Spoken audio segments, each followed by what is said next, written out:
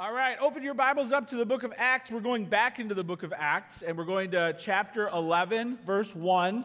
Now, after Easter, we have some new people who start coming here, and we want you to know that you should catch up. If you're going to start attending here, checking out the church, we're grateful for that. But you should really catch up on the sermons you missed in the book of Acts. They're all available on our app. Our app is also, so if you're techie, you can find in our app anything you need. You can find the voice only, the podcast version, or the sermons with the video. So you should download our app today, but you can also go onto our website. Also, it's available in podcasts. So if you're just driving around and you want to catch up on the sermons in the book of Acts, get our podcast and find Anchor Church. And you can even go, people have told me before that they had a lot of time on their hands, they were recovering from an injury. They'll just listen to a whole previous sermon series on like heroes of the Old Testament. So make use of our digital media, but we would love for you, if you're newer here, to catch up. The series is called Let's Go Change the World. That's where our 1,000-day vision has launched out of, and we want you to get fired up about that. The title of the sermon today is Peter Did What? Everybody say, what? Cross your arms and get as offended as you've ever been. Like, get the look on your face, like, and then say, what? No, you're not meaning it yet. Really mean it. Say, what? So maybe you've been in that position where you went somewhere you weren't supposed to go, or you were with someone you weren't supposed to be with, and then your parents were like, you did what? Peter comes back after a pretty cool mission journey where God does awesome things, and there's all these angry people like, I can't believe you did that. I can't believe you went with those. So it's all centered on Cornelius, who is a Gentile. God's going to break down some huge walls in the church today, and we're going to see that Peter's in hot water because he did what? And I always try and say the sermon in a sentence. It was really tough this week, but here's the bottom line. This sermon is about how you should be courageous in your witness to go and share the gospel with anyone and everyone on earth, okay? Peter did that, and now he's in big trouble because he did that. So you should be emboldened to go and do that, even if it gets you in big trouble. Okay, let's pray. Father, we pray that you would guide us through this passage. This is really a retelling of the story of Cornelius, and whenever repetition happens in the Bible, it's there for a reason. Luke, the Gentile writer, really wants us to understand how important this story was. So I pray that you would show us, Jesus, why we are camping on Cornelius and his heart, his awakening to the gospel, his household getting saved. Show us why this is such a crucial moment in salvation history, and embolden us to be courageous to go stretch ourselves across any lines, culturally, racially, nationally, and to win people with the gospel of Jesus Christ. We pray this in your name. Amen. Okay, Acts chapter 11, verse 1. Now, Peter says this, the apostles and the brothers who were throughout Judea heard that the Gentiles also had received the word of God. You know, when I started going to church, I didn't know the Bible words. You know, I didn't know, Gentile, what is that? I actually didn't even know what the word gospel meant. That's where I started in college. So Gentile means non-Jew. So if you're not Jewish, that's you, Gentiles. Gentiles also had received the word of God. We're 3 years past the resurrection here, and the Gentiles are just now being reached with the word of God, or at least in the sphere of Peter and the Jews. Paul was already out there doing the work. So when Peter went up to Jerusalem, the circumcision party, now who are they? Well, these are Jews who got saved and became Christians. They're also very zealous for the law of Moses. They were perhaps former priests, Levites, and they know their Bibles. Moses was awesome. They really want everyone to still think Moses is awesome, but Jesus is getting all the fame. So the circumcision party criticized Peter, saying, you went to uncircumcised men and ate with them. Everybody gasp. There's a big no-no. You do not eat with those people. You do not sit with those people. You do not talk to those people.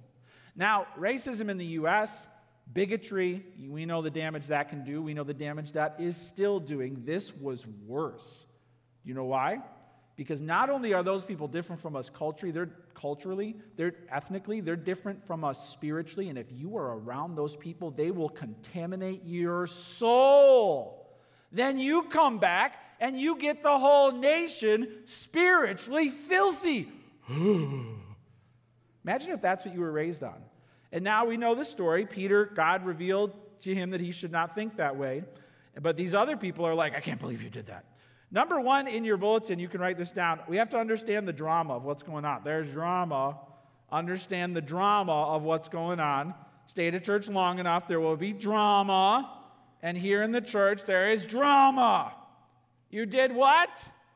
But Peter began and explained it to them in order. I was in the city of Joppa praying, and in a trance I saw a vision, something like a great sheet descending, this is review, being let down from heaven by its four corners, and it came down to me. Looking at it closely, I observed animals and beasts of prey and reptiles and birds of the air. I heard a voice saying to me, Rise, Peter, kill and eat. But I said, By no means, Lord, for nothing common or unclean has ever entered my mouth. But the voice answered a second time from heaven, What God has made clean, do not call common. This happened 3 times, and all was drawn up again into heaven. Behold, at that very moment, 3 men arrived at the house in which we were sent to me from Caesarea.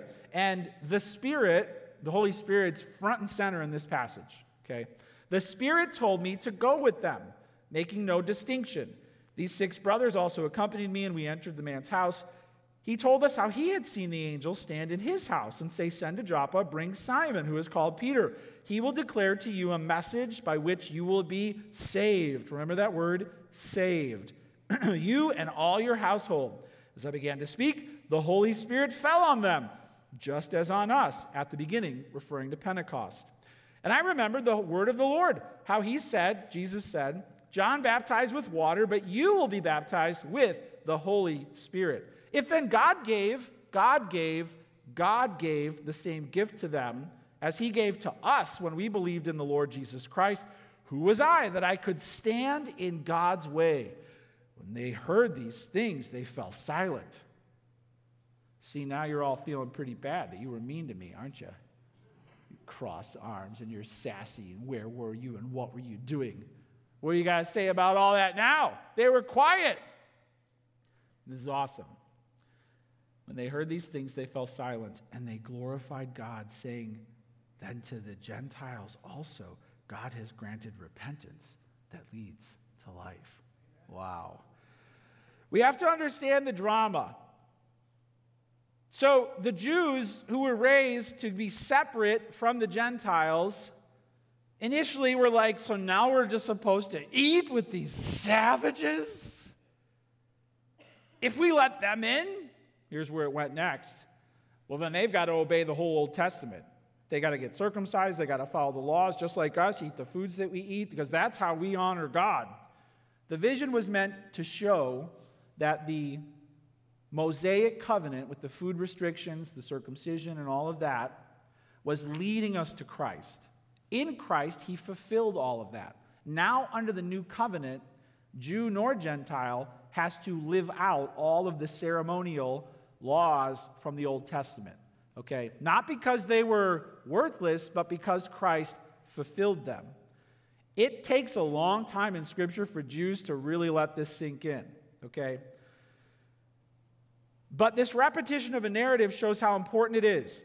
Luke writes because they and we need assurance that the gospel is true. They also need clarity on what is the gospel that's being taught, and they need crystal clarity on who is included in the good news. Crystal clarity. That's why repetition is happening. Boy, if they got this wrong, it could have crippled the mission of the church for hundreds of years. No, it's just for us Jews. You want in? Go get circumcised. Start following Moses. Good luck. Well, that's not what happened. Jot this down. Let's give a little background here. God chose Israel to bring a Savior to the world. Israel did have a special place among the nations. And you might be wondering, what does Jewish history have to do with me? Why are we talking about circumcision? Well, God called Abraham to go to a place he would show him. And he told Abraham circumcision is a way that Abraham would show he and his household were devoted to God. Remember, circumcision came about before Moses, not after. Abraham was saved by faith in what he believed. There was no 10 Commandments yet. So from the very headwaters of the people of God, it was faith that got Abraham righteousness, and there was a promise that one of Abraham's offspring would bring a blessing to the whole world. I bet you can guess who that is. I'll give you 3 guesses. Go ahead. What's your first guess? Jesus. Usually the right answer in church. Well done. So from the start, there would be this one offspring who was going to bless the whole world. Okay, so God did choose Israel to bring a Savior to the world. And then God's people missed it.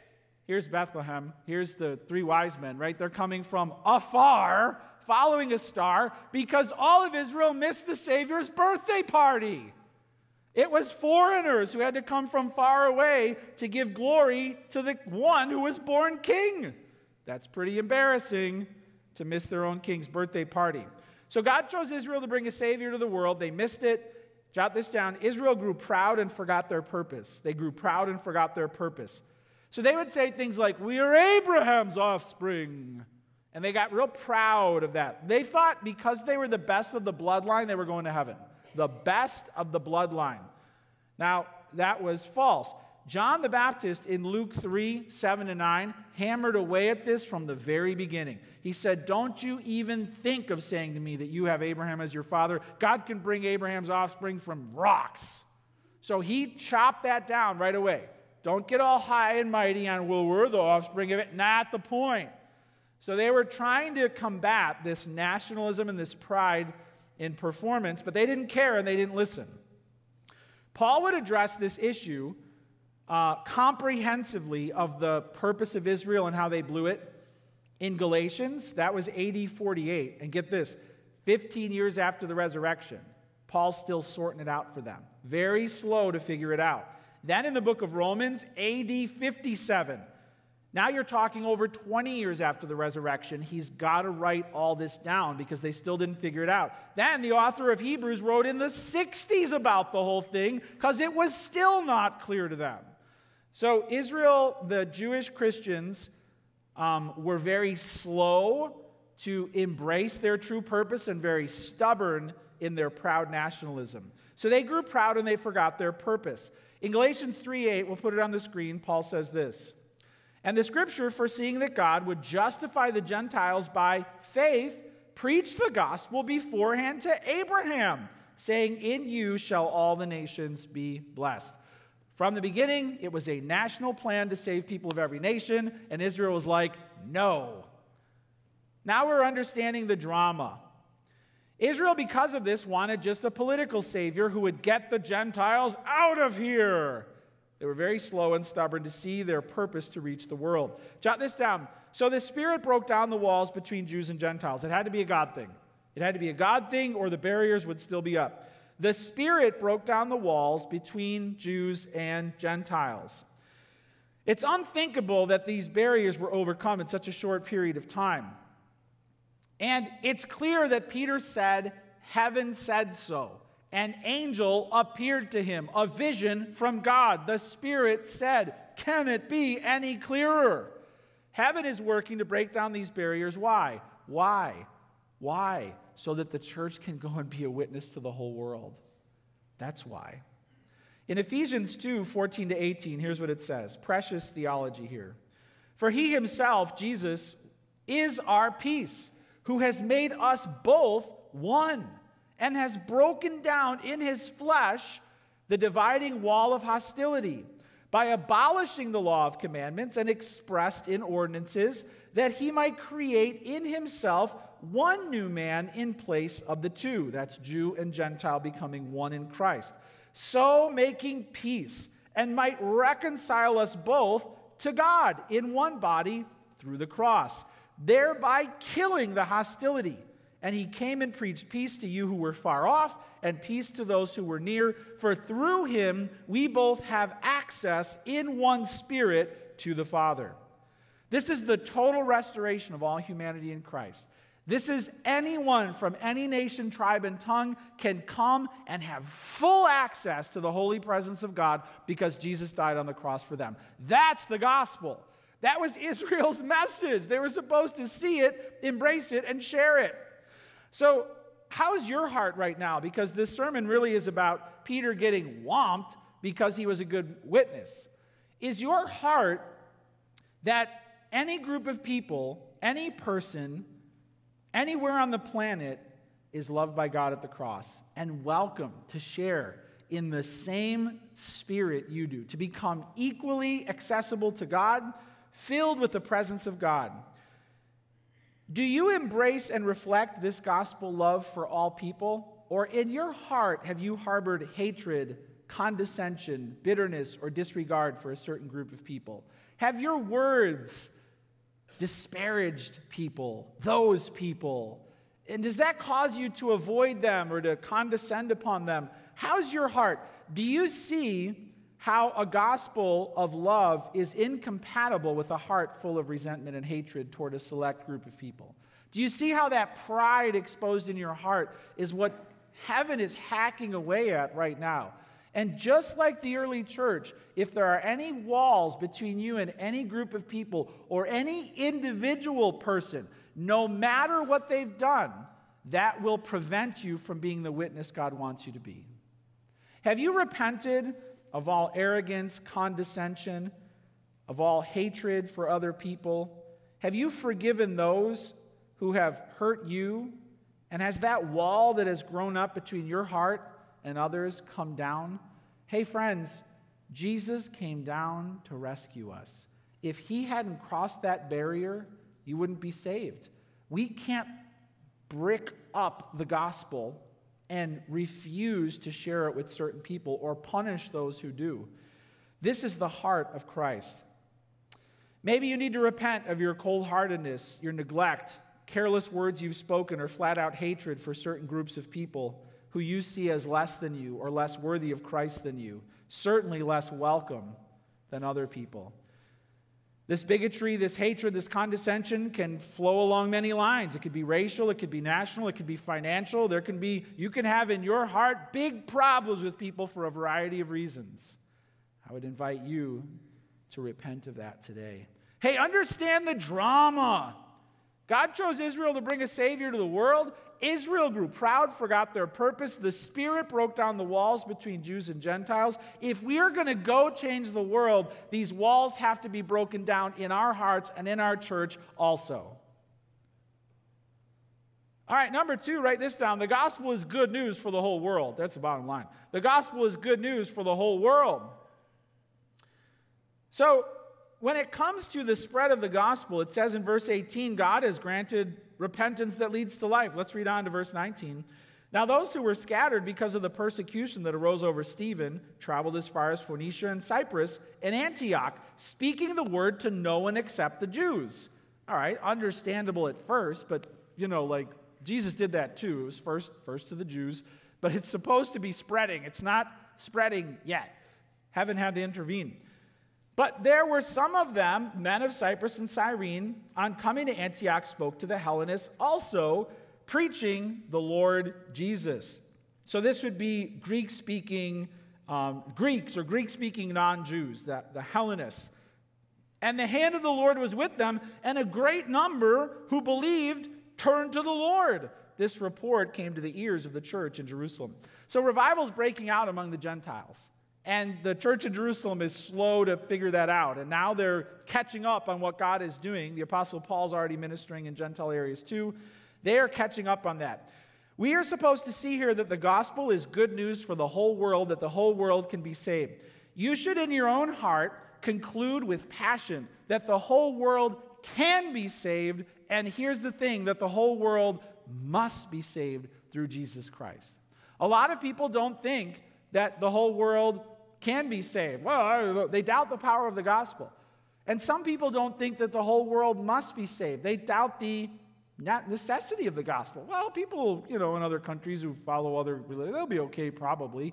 You got to, in your own heart, embrace what the Bible teaches here, that the gospel is good news for the whole world. Listen to the words used throughout this passage. They can be saved when they believe, and there's repentance that leads to life so that they can turn to God. That's what must be happening all around the world. Do you have in your own heart a conviction that the gospel is God's good news for the whole world and everyone needs to hear it in order to be saved? Is that your conviction? Here's a picture of Antioch. These are really awesome cities. Sometimes when you think of the ancient world, you think of people living in mud huts, right? This is the Roman Empire, friends. This is civilization, And there's Antioch where the gospel is spreading. Imagine in that city, revival breaking out and people getting saved and running to their neighbors and hearing about it and finding somewhere to get baptized and a church meeting somewhere there for the very first time ever, ever, ever. This is how the church grew. What an awesome thought. Do you see it? So we have to be saved. I want to hit this hard before we take another step here, because a lot of people today don't believe people need to be saved. A lot of people in this room don't think they need to be saved. And they think they need to be taught. They think they need to be better. They think they need to be religious. They think they need to have a little faith. They don't think they need to be saved. But the Bible uses the word saved, uses the word repentance, right? And it was told to Cornelius in verse 14, this is a message by which you will be saved. So you've seen the earthquakes that happened in Turkey and Syria, right? A month or two ago. Terrible, buildings collapsing, and people were trapped. And I saw a powerful video on social media of a family that got trapped and the rescuers that were trying to dig in to pull them out. So check it out.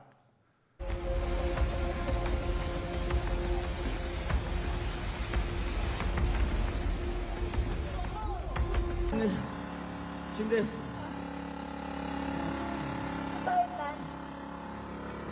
Şimdi abla. Ya da şuraya sabitleyelim. Abla kurban olayım. Bize yardımcı olun. Evet. Tamam mı? Tamam. Ben şimdi.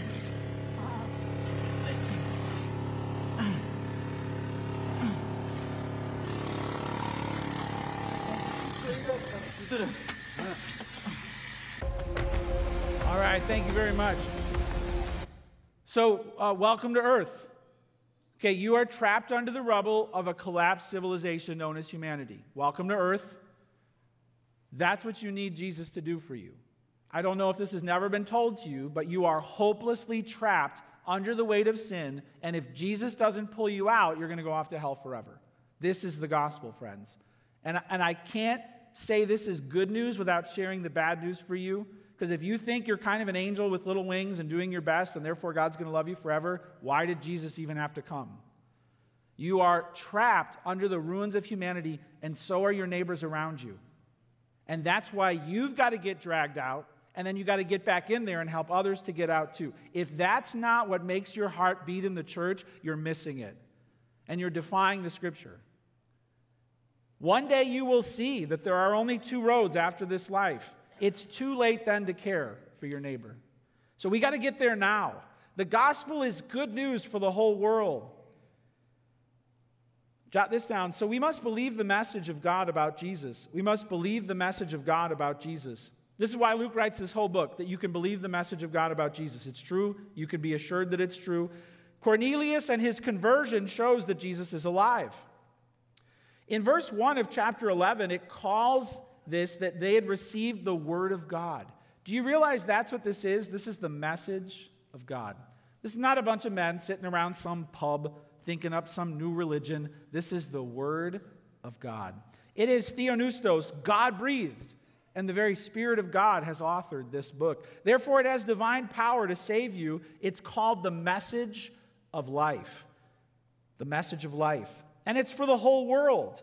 Here's a picture of the cross and the tomb. Easter last week, this is what we commemorated. Jesus died on the cross. There on the cross, he took all of your sins on himself.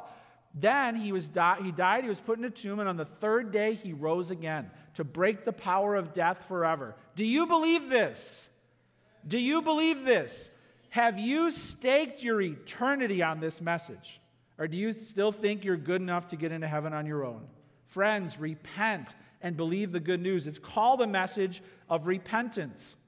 It's always been in the Bible by faith. In Romans 4, Paul argues that Abraham was saved by grace through faith in the promise of God. He heard what he was told, he believed, and it was credited to him as righteousness. So in the Old Testament and the New, we are saved by faith, not by works. If you're still on the I'm going to do my best and work hard and be better than other people and be kind to animals and be a patriot and let people in traffic and therefore I'm good enough, you're on the wrong path. It's never been by works. Our works are called filthy rags in God's sight. Go home, clean the toilets, look at the rag, that's your best works. That's why we have to be cleansed of all of our sin. Is that your faith? So life in the original in Genesis came from God's voice, and spiritual life comes from God's voice too. This is the living Word of God. So we must believe the message about Jesus. Jot this down. We will then receive the promised Holy Spirit. We will then receive the Holy Spirit. So it says in verse 16, John baptized with water, but you will be baptized with the Holy Spirit. If then God gave them the same gift to them as he gave to us, verse 17, when we believed in the Lord Jesus, who was I that I could stand in God's way? So when we receive the Holy Spirit, we become a temple of the living God, and God is with us forever. The pouring out of the Holy Spirit on the Jews at Pentecost happened like never before, and it was prophesied in the Old Testament. It was a fulfillment of the book of Joel, Joel 2, and it commemorated that Jesus is the Messiah. The pouring out of the Holy Spirit proved that Jesus is the Messiah. He's alive. That's why it happened. The Spirit fell in power like never before, and in Peter's sermon in Acts 2:37 to 39, he says, repent and be baptized, every one of you, right? Receive the gift of the Holy Spirit. So when you are saved, the Holy Spirit comes to dwell within you. There's a lot of false teaching out there about the Holy Spirit today, so please listen to me carefully because you might be misled on what you've heard about the Holy Spirit. You are saved by the Spirit's work in your heart. It's called regeneration. You're born again by the power of the Holy Spirit. When you are saved, 100% of the Spirit comes to live within you. You don't need a second filling. You don't get saved again, and we have to be crystal clear on that. You get the Spirit just like everyone else the moment you are saved. But there's this amazing thing that happens here. It says when Cornelius was saved, they began speaking in other tongues. They were prophesying and exalting God. What does that mean? Well, there was a miraculous outpouring of God's Spirit several times, usually when the gospel was reaching a new group of people. The Jews, boom, Pentecost fell. Jerusalem, Judea, Samaria, boom, another one with the Samaritans. Now, boom, Cornelius with the Gentiles. Some of John the Baptist, later in Acts, boom, they will have some of these sign gifts too. But throughout the book of Acts, it's not normative. It's not required that every time someone gets saved, they start speaking in tongues. Some people today have contradicted sound doctrine on the Holy Spirit, and I want you to think clearly about this. Here's 3 red flags. If you're watching someone online or reading a book or a blog or you've been to a church, here's 3 red flags that you might be exposed to false teaching about the Holy Spirit. Number 1, if people are teaching that if there's nothing visible happening, therefore the Spirit isn't there, that's a false teaching. That's a false teaching. I don't see any visible manifestation of the Holy Spirit, therefore the Holy Spirit isn't there. That's a false teaching. Because the primary way the Holy Spirit manifests His presence is through the Word of God and the fruit of the Spirit in the heart, lives being transformed. So if someone says, if I don't see Him, He's not there, that's a false teaching. Number 2, if I don't see it in your life, He's not there. Have you spoken in tongues? No. Have you shared a word of prophecy? No. Well, then you probably don't have the Holy Spirit. False teaching. That's red flag number 2. They're judging your spirituality based on an external manifestation of the Holy Spirit. That's red flag number 2.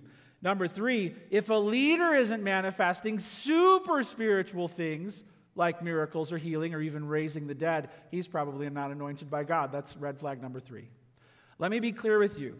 No one on earth has the authority or the power of the apostles of God recorded in the book of Acts. And if anyone says they do, they are lying to you. There is no one who has ever gone into a hospital and emptied it out like Peter did in his city. No one. Raising the dead? Watch out. And there's entire schools of ministry now devoted to this, as if that's where it is. Friends, it's a distortion of Scripture. So watch out for these red flags. If it's not visible, the Spirit's not there. If you're not manifesting it externally, the Spirit's not in you. And if the leaders can't do miracles, then the Spirit's not with them. Red flag, red flag, red flag. Well, what are the green lights? If you read through the book of 1 Corinthians, it's very clear what God expects for worship. Worship has to be conscious. So if there's tons of unconsciousness going on, That's a warning. Conscious, coherent, it has to be understandable, and controlled, it has to be within the control of people who have an orderly form of worship. Green light, green light, green light. I hope that helps you to discern and to not be misled. God has accepted the Gentiles. He's indwelling them. He's present in them. And this miraculous outpouring of His Spirit on the front end shows that the gospel is open to the Gentiles.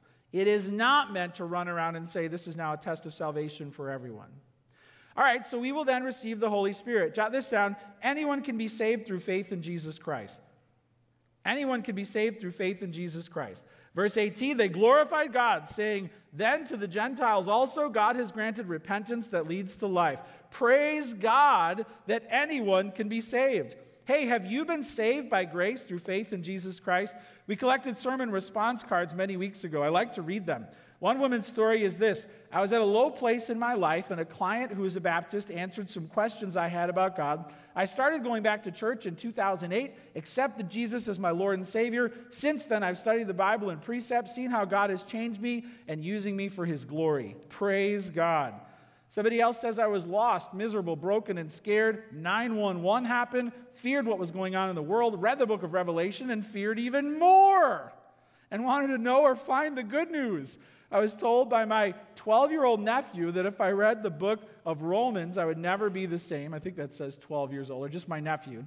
I read Romans 9/29/2001. My life changed. God's Spirit spoke to my spirit, and I knew I was born again. These are stories of lives being changed. Do you have a story of when you were saved? Anyone can be saved, but it has to be through repentance. That means you turn away from your life of sin and you have faith in the risen Lord and Savior, Jesus Christ. And then have you publicly professed your faith? Cornelius and his household got baptized and they told everybody they were now Christians. Have you done that? Number one, understand the drama. God chose Israel to bring a Savior to the world. Israel grew proud and they forgot their purpose. The Spirit broke down the walls between Jews and Gentiles. Number two, the gospel is good news for the whole world. We must believe the message of God about Jesus. We will then receive the Holy Spirit. Anyone can be saved through faith in Jesus Christ. Number three, the Holy Spirit empowers us to live for Christ. A lot of the area of doctrine covering the Holy Spirit is called pneumatology. There's a lot of pneumatology. You doctrine lovers are going to love this. The Holy Spirit empowers us to live for Christ. That's number three.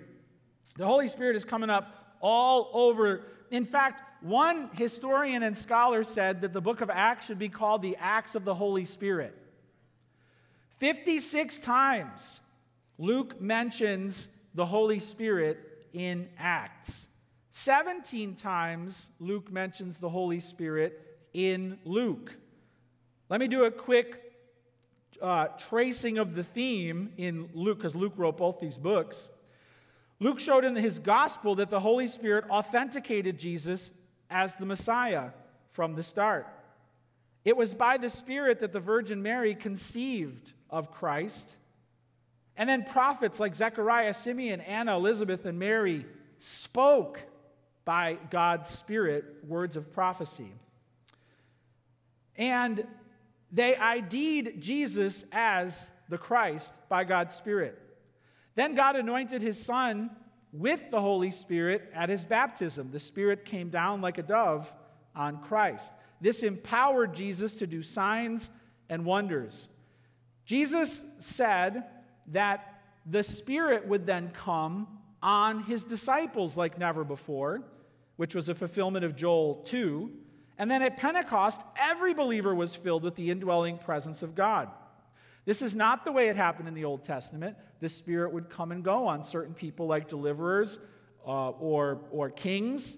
That's why David said, "Take not your Spirit from me," when he sinned.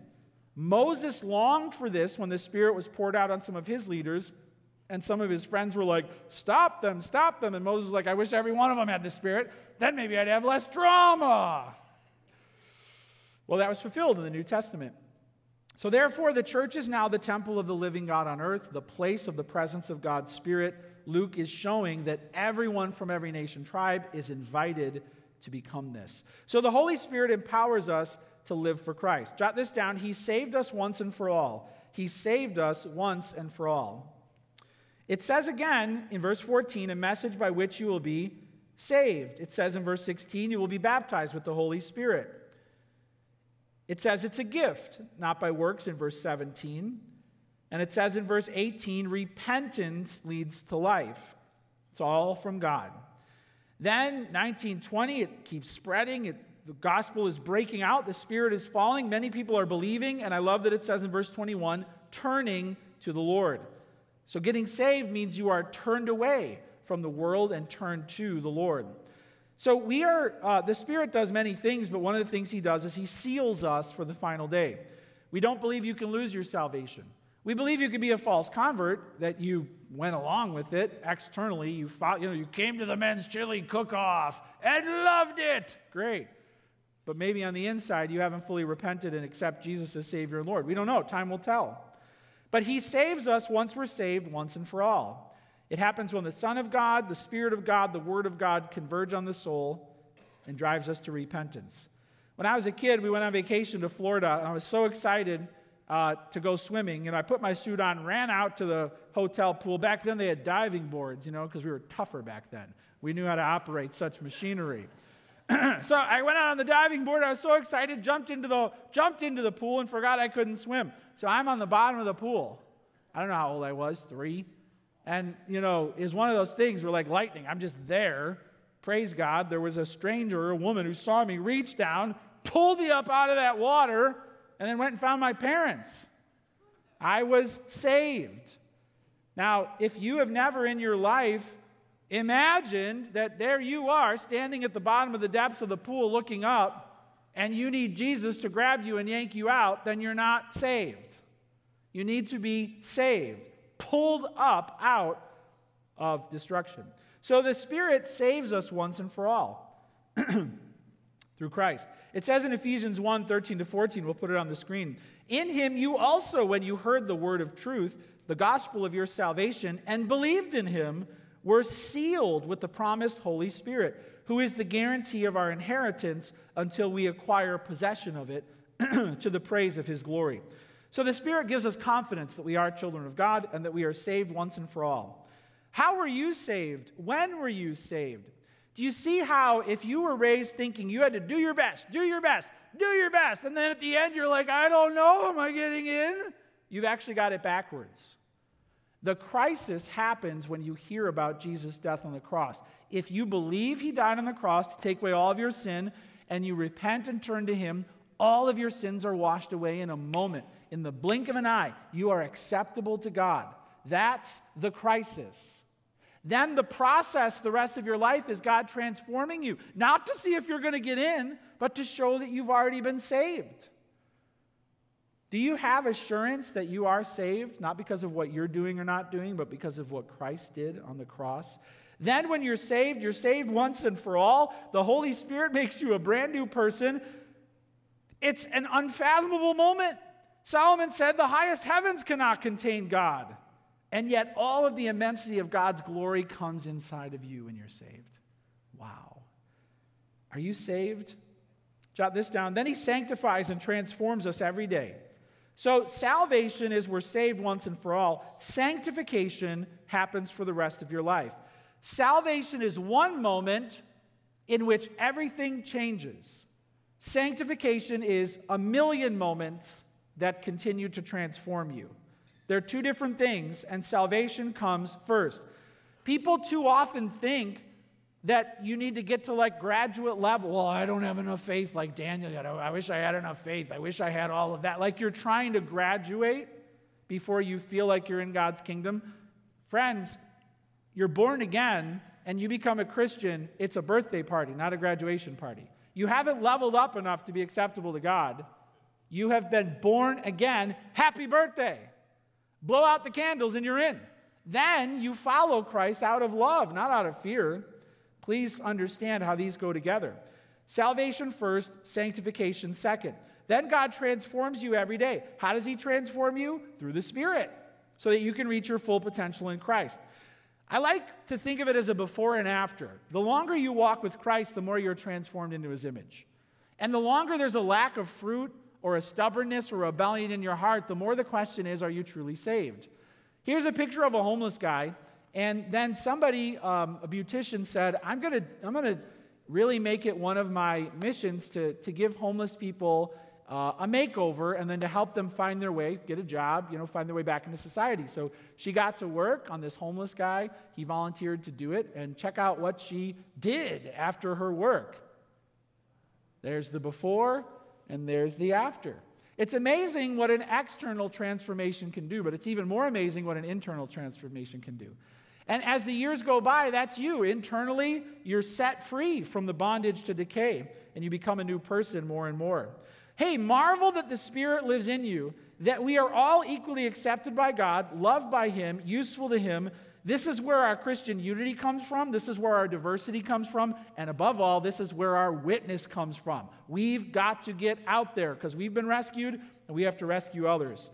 Finally, jot this down. He equips us to serve Christ in the church and the world. The Spirit saves us, sanctifies us, and equips us to serve Christ in the church and in the world. The apostles were given gifts to write the Bible, perform signs and wonders. The church was given speaking gifts from teachers, evangelists, gifts of knowledge, praise, and prayer, serving gifts like deacons, administration, helping, giving, mercy, exhortation, encouragement, that the body of Christ might be built up so that we can go and tell the nations that Jesus is alive.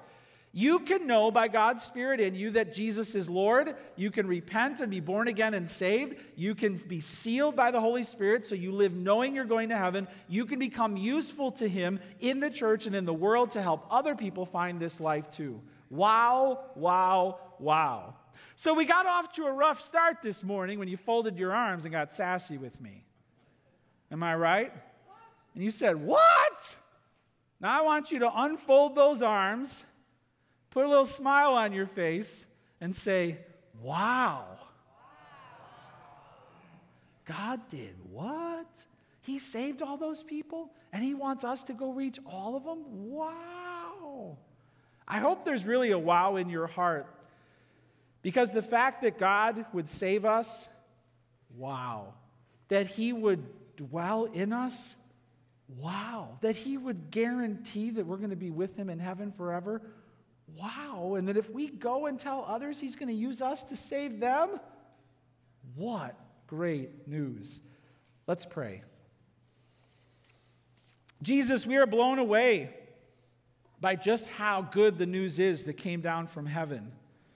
You want us to be bold, courageous, loving witnesses, to go and make disciples of all nations. Wow. Thank you for the assurance that we received when we were saved, born again, transformed. We became new people. You pulled out our heart of stone and replaced it with a heart of flesh. You will never leave us. You will never forsake us. Wow, wow, wow. But you want us to go and share this news with others. Lord, there are perhaps some here today or online, and they were confused or misled. Maybe they thought they were going to heaven, but they've never been saved. They were relying on their own goodness, their own religious works, but they realize now that Jesus must pull them up out of that water and save them. Maybe there are people who were misled into thinking that they can't be saved. They were so filled with guilt and shame, and based on the things they've done in this world, they thought they were condemned to hell forever. What good news they've heard today! That it is by grace we are saved through faith. It is the gift of God, not by works, so that no one can boast. Maybe there are some here today who want to pray the prayer of faith and believe this message of life and repent. Lord, I just give them right now the opportunity to do that. In your own heart, you can say this with me. Father, forgive me, for I have sinned. Say that in your heart or even out loud. Father, forgive me, for I have sinned. Jesus, I believe. I believe you died on the cross for me. I believe you rose again in power. And I believe you rule heaven forever. Jesus, forgive me. Jesus, save me. Oh Lord, I pray that your Spirit would fall in power on people who've received you as Christ. I pray that you would fill them with your Spirit. Guide them that they might know you in your word. Transform them that they might demonstrate the very virtues of Christ. Use them to strengthen the church and reach the world, and use us to go and change the world.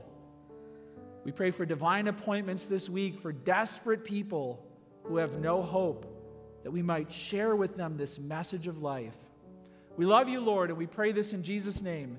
Amen.